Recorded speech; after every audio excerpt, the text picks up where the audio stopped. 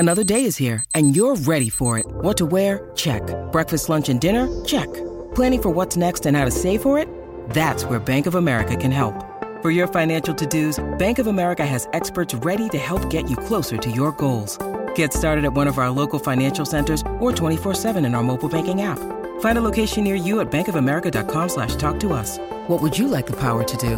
Mobile banking requires downloading the app and is only available for select devices. Message and data rates may apply. Bank of America N.A., member FDIC. It's time for Tales of Terror, only on the Mutual Audio Network. The following audio drama is rated PG for parental guidance. It's time. You're listening to the National Edgar Allan Poe Theater on the Air. Sponsored in part by Baltimore's own Raven Beer, this ongoing series brings to your ears the best-known works from America's revered grandfather of horror and suspense. From room to room in the asylum of the mysterious Dr. Mallard, Poe's wretched souls describe their awful tales while they await the doctor's revolutionary system to treat and cure the mentally crippled. In today's episode, the National Edgar Allan Poe Theater on the Air takes on Part 1 in a two-part adaptation of Poe's tale of madness and the supernatural, The Fall of the House of Usher. In our last episode, Hopfrog, we learned about intrigue, vengeance, and death in the royal court. Now I can explain why tar and flax were my preferred choice for your costumes. What do you suppose happens when tar and dried flax comes in contact with the fire from, say, a torch? It burns. Now, Professor Mallard leads us down the hall for a conversation with another of his children. Please, this way. My next patient might seem quite, normal. Some of my other children, well, you've seen for yourself the glint of evident madness in their eye, the twisted smile, the tremens in their hands, but not this next gentleman.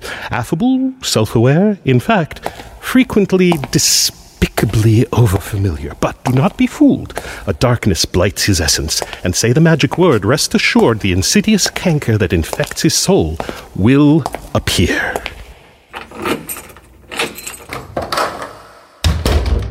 Ah, doctor. How good it is to see you. And not alone, I see.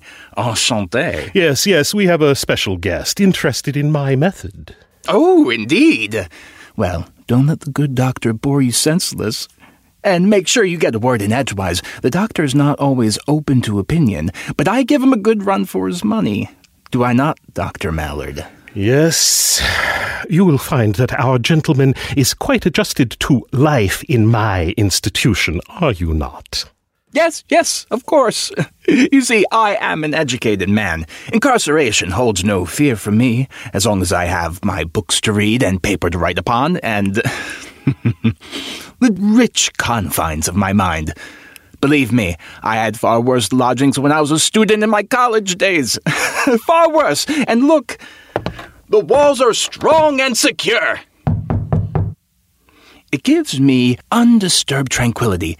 Nothing to interrupt the journeys within my mind, but one thing perturbs me. Yes? I won't ask you, doctor. You never tell me. But perhaps our guest can tell me. Has the doctor told you what is behind this locked door? Mysterious, is it not? A locked wooden door in my cell. What does its threshold reveal? A luxurious boudoir? A bountiful garden? A scented bathhouse serviced by voluptuous slaves? Sometimes I swear I detect perfume when in a half-slumber. Can that be possible? Most unlikely. Of course, it's just another cell. I've knocked upon the door repeatedly, and no one answers. But one time, I swear I heard singing, a beautiful voice unknown to me. But then I awoke. And so it was a dream. Yes, I suppose. But more importantly, Doctor, when will this mysterious door be opened? Is it dependent on my good behavior? Seriously, Doctor, unlock the door. Perhaps there'd be a waft of fresher air. Out of the question for now. Oh, such a tease. Well, I am a man of great patience. I will savor the anticipation. If he tells you, let me be the first to know. Enough of that, Doctor. I've been dying to ask you. Have you secured that scientific paper I recommended to you? Paper? Yes. Johannes Davidson's articulation of the physiology of the brain as the Atlas of Alchemical Humors and its link to melancholy. Groundbreaking stuff. I'm surprised you haven't come across it long before now. No, I can't say I have. It's a standard on the topic. Yes, so you say. You should read it. It'll inform your system, old boy. I read it in college, in my freshman year. Yes, well, I don't always have time to read when I am busy writing, putting my revolutionary system into a definitive account. Oh, Doctor, I shouldn't bait you so. Don't take it so seriously. Consider it banter between learned scholars, equal in standing and attainment. We are the best of friends. Disgraceful, the wretch. I should explain more about myself to our most welcome guest. As I've told you, I am an educated man. Studied medicine, like our dear friend the doctor, but became so interested in the theoretical, may I even say moral, dimensions to the discipline that I shifted into the study of physical science while maintaining my scholarship into ethical philosophy. I was a first-rate medic, foremost at the academy prior to my transmutation into a philosopher of physics. I was known at universities everywhere, Oxford, Paris, Berlin, friends, rivals, academic acquaintances, the world over. And one particular lifelong friend, Sorry, old chap. I don't catch your drift. I have many friends. Well, we'll get to it by and by. In your case, all roads lead to, well, not so much to Rome as to a certain house, do they not? No matter, dear chap. So do tell me, how have you been spending your time today? Me? Oh, the usual. Working on my journal and my correspondence. By the way, Doctor, I must say that not many, in fact none, of my letters seem to receive a reply. I'm a little perturbed, as my friends are fastidious, energetic writers of letters, scholars to a one, you see. They relish bespoke notepaper and a well-balanced pen, but I am still waiting for a single reply. I hate to ask, but you do send them, don't you? But of course, what a thing to imply. It's simply the post office, not what it should be. Besides, there is a risk with letters, is there not? I don't follow. Yes, you do, if you put your mind to it. This is how it all began, is it not? It's what brought you here, a letter, a simple letter that landed upon your desk. A letter. Good heavens, yes, you're right, Doctor. You are always right. It was a letter that landed upon my desk. Perhaps my life is truly marked by the time before and after that letter and that house. Tell our guest about the letter. Yes, the letter. I broke the seal and opened it. The script was hard to penetrate, drafted by someone in delirium. I scanned to the end to see the signatory. The name emerged like a sepulchre through the mist. Roderick Usher. It chimed less as cognizance, but as a feeling. Roderick Usher. Usher. Then it struck me like lightning. Usher.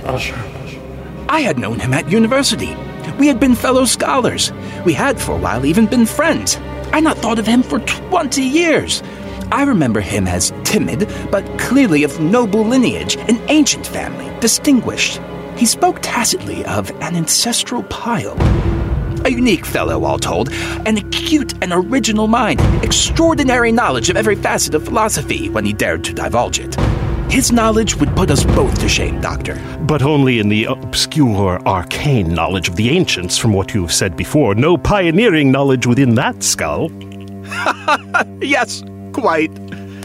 In the letter, he spoke of acute bodily illness, of a mental disorder which oppressed him. He desired to see me, describing me as his best, and indeed his only friend.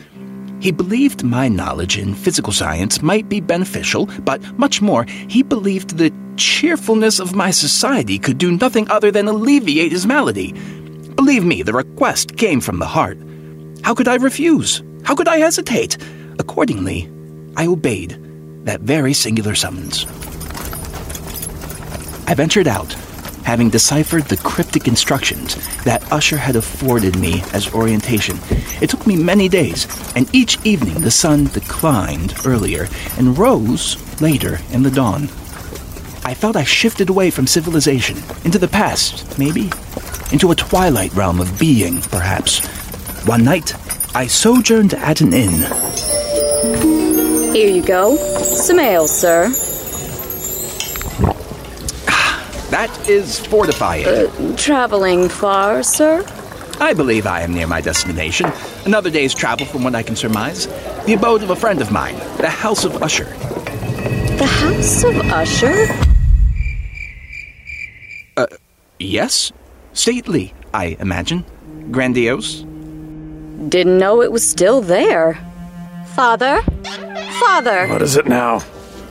A gentleman on his travels. Oh, aye. Says he's going to the House of Usher. Must be an artist of a Gothic leaning, sir. I don't follow. They're going to paint the ruins in autumnal decay, are we? Ruins? You must be mistaken. My friend lives there. It must be a cave-dwelling hermit. Hey, John, the fella here is planning to stay in the House of Usher. Must want to be a hermit! I know, that's what I said. Here's your food, sir. Thank A cave-dwelling hermit. Thank you. Cave-dweller. Is it possible to eat in my room? You don't enjoy the companionship here, sir? It's just that. Hermit. Good one. Let's just say the company is suited for the countryside. The House of Usher. The hermits. Oh, it's hermit. My estimate was correct. I was near my fateful destination, and so it was at the end of a dull, dark, and soundless day, the clouds hanging oppressively low in the heavens, light vanishing into the shades of the evening, that I found myself within view of the melancholy House of Usher. Hello! Hello there! Hello? You must be the guest the master's been anticipating. I think I must be. Allow me to take your horse, good sir. Very well, thank you. Yes, there we are. You may walk towards the causeway. Well, one thing is bountifully clear. Yes, sir. This is no ruin. I do not follow, sir. At the tavern yesterday, the locals insisted that the House of Usher was a ruin. No, sir. This is the ancestral seat of the Ushers, a distinguished family. Oh, blast! What is this? A lake so near the house? I almost fell in. The grasses obscure the edge of the water here. Yes, be careful of the lake, sir. Its waters are unforgiving. That much is clear. Black and lurid. Short walk across the causeway, sir. Then you will arrive at the master's house. He has been expecting you.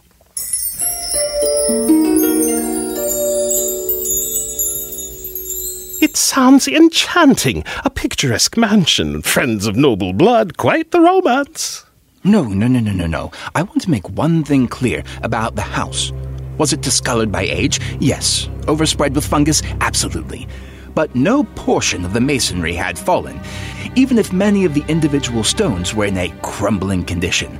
Perhaps an architect or a master builder would have detected a fatal fissure zigzagging down the walls to the lake, but not I. So, despite the crass verdict of the insufferable townsfolk, the House of Usher was not a ruin. But the sentiment it evoked was nothing short of ruinous. Ruinous sentiment? How can that be? Take care not to confuse our guest. The first glimpse of the building engendered a sense of insufferable gloom. It pervaded my spirit like a decay. There was nothing poetic, no strange beauty in the desolation. I still can see the bleak walls, the vacant eye-like windows. It rendered me into an utter despair of soul, which I can only compare to the after-dream of opium. Opium. Our friend must be referring to past experience, of course. No opiates of any kind in my institute. A sinking, sickening of the heart. But this was a home of a long-lost friend. The thought gave spur to my spirits as I walked across the courtyard towards the Gothic arched entrance. Doctor, the shape of the portal was not dissimilar to this ever-locked door in my commodious cell. No, Dr. Mallard? You really should read that paper by Johannes. Davidson, yes, I'm sure it's fascinating, but we'll have none of this now. Continue your account. But Continue your account, or we shall depart. very well, then. A valet opened the door and conducted me, soundless and stealthily, through many dark and intricate passages toward his master. What was it like inside Usher's house? I beheld many surroundings in mortal disquiet. The carvings on the ceiling, the tapestries on the walls, the ebony blackness of the floors. Like a Gothic novel. Can this even be real? And the phantasmic armorial trophies which rattled as I strode by. Suddenly, I found myself alone and before a door. A door, also not unlike the mysterious door here. Continue. I seized the handle and... Hello? My friend. My dear best friend. Roderick? I cannot see you in the gloom. Yes, over here. I am Roderick. I am Roderick Usher. Sorry. I received your letter. And you did not fail me. How could I? I knew you would not. How was your journey? How was the traveling in the autumn of the year? Oh, well, sublime? Melancholic? Wearisome? Oh, now you simply must tell me, how is your horse? My horse? How has your life been in the decades since we met? I often recall our university years with the most exquisite fondness. Do you still... Well, Roderick, so many questions. Where do I begin? Yes. So much life to catch up upon. And we have time. Do we, my friend?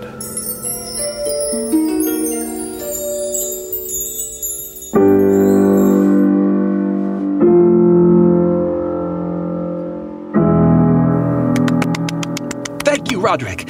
I'd forgotten your musical prowess. I have always harbored a passionate devotion to the intricacies of musical science. Every science, dear Roderick. I recall your fervid interest enabled you to excel in every school of learning. Oh, I blush.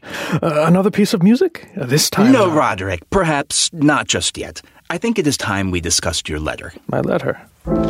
Yes, your letter. You wrote to me in urgency, and I abandoned all my affairs. Apologies, dear friend. Your presence has been in itself a solace and a salve, a draught of blissful amnesia. What is the object of my visit? You must understand I am afflicted. Yes, your letter said you were ill. A constitutional evil that has infected every generation of my family. Please note, a mere nervous affliction, that is all. Nonetheless, I despair to find a remedy. I have a morbid acuteness of the senses. I can only wear garments of certain fabrics that are as gentle as a spider web. I can only abide insipid food. Tonight, while you shall eat the finest cuisine my servants can prepare, I will sup on watered-down gruel. Even the odors of fresh flowers are to me oppressive and noxious like the air of an unlocked tomb. My eyes are tortured by the faintest light. Only music can occlude the unnatural acuteness of hearing that torments me. Then you need to see a doctor.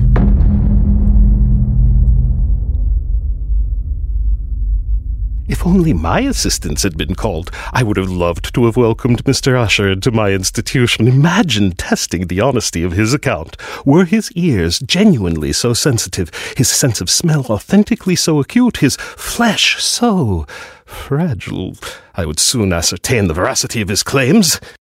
Perhaps, Doctor. But more importantly, aren't you forgetting something or someone? Doctor? For you were not alone with Roderick, were you? It was not the letter, the friendship, the journey to decaying Gothic mansions that brought you here, now was it? Doctor. You were not alone, and I am not referring to the servants. Recount your tale. I think I cannot. You can and you shall. You must.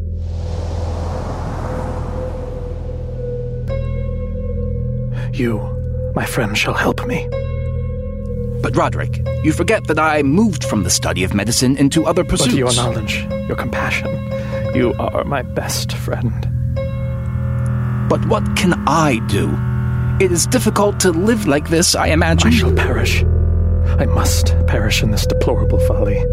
Thus, and not otherwise shall I be lost. In this unnerved and pitiable condition, I feel that the period will sooner or later arrive when I must abandon life and reason together in some struggle with the grim phantasm. Fear.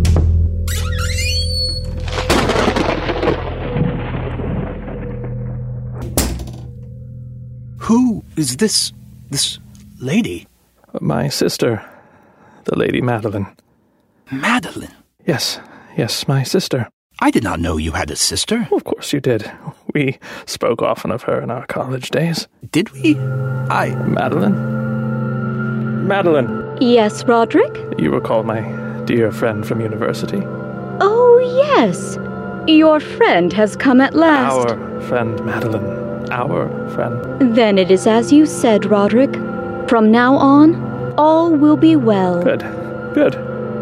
I shall sing for you. Later. We have all time before us. Yes. I must rest. I should rest. Good. Go and rest, Lady Madeline.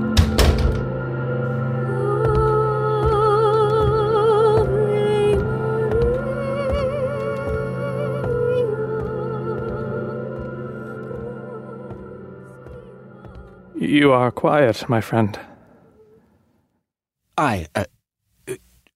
Your sister, is she unwell? She looks almost spectral. My beloved sister. My sole companion. Her demise will leave me last of the ushers. But perhaps you can help. Her disease has baffled the skill of any physician, a wasting away of the person to the point she is the wraith you see now. There must be some recourse. Yes, there is. You, my friend, your scientific knowledge, your acute wisdom, your friendship. And did your scientific knowledge help? And your friendship? I did what I could to help. Who did you help? Roderick Usher. We had been fellow scholars at university. And anyone else? Most of the time was spent with Roderick. Anyone else? His sister. Can you say her name? I forget. Oh, no, you forget. I will strike a deal with you, my good man. Say her name, and I shall open this door, the mysterious door that has puzzled and tantalized you so. Roderick Usher's sister. The lady of the House of Usher. Ah, so close. Say the magic word, the name, and the door shall open. Her name was Madeline. Yes, you've won the prize. Now allow me to open the door. Madeline?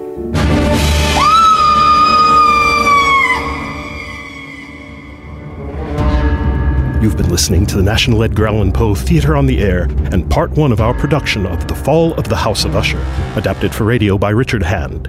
The Fall of the House of Usher was directed by Alex Zavistovich and produced by Ty Ford, with the voices of Elliot Kashner, Carolyn Kashner, Brian McDonald, and Alex Zavistovich.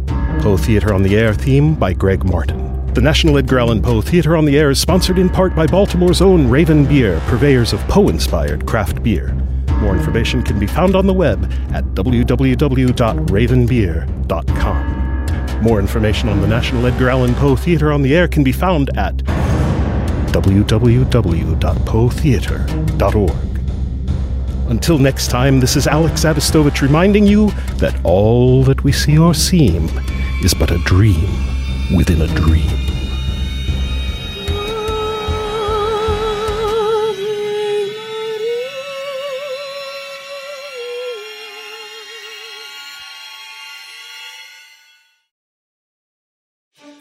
This is Jack Ward from the Mutual Audio Network, and from all of us here, the entire United Artists of Audio, I want to thank everyone who has supported us, listeners and producers, writers and actors, musicians and graphic artists who make audio drama and audio fiction.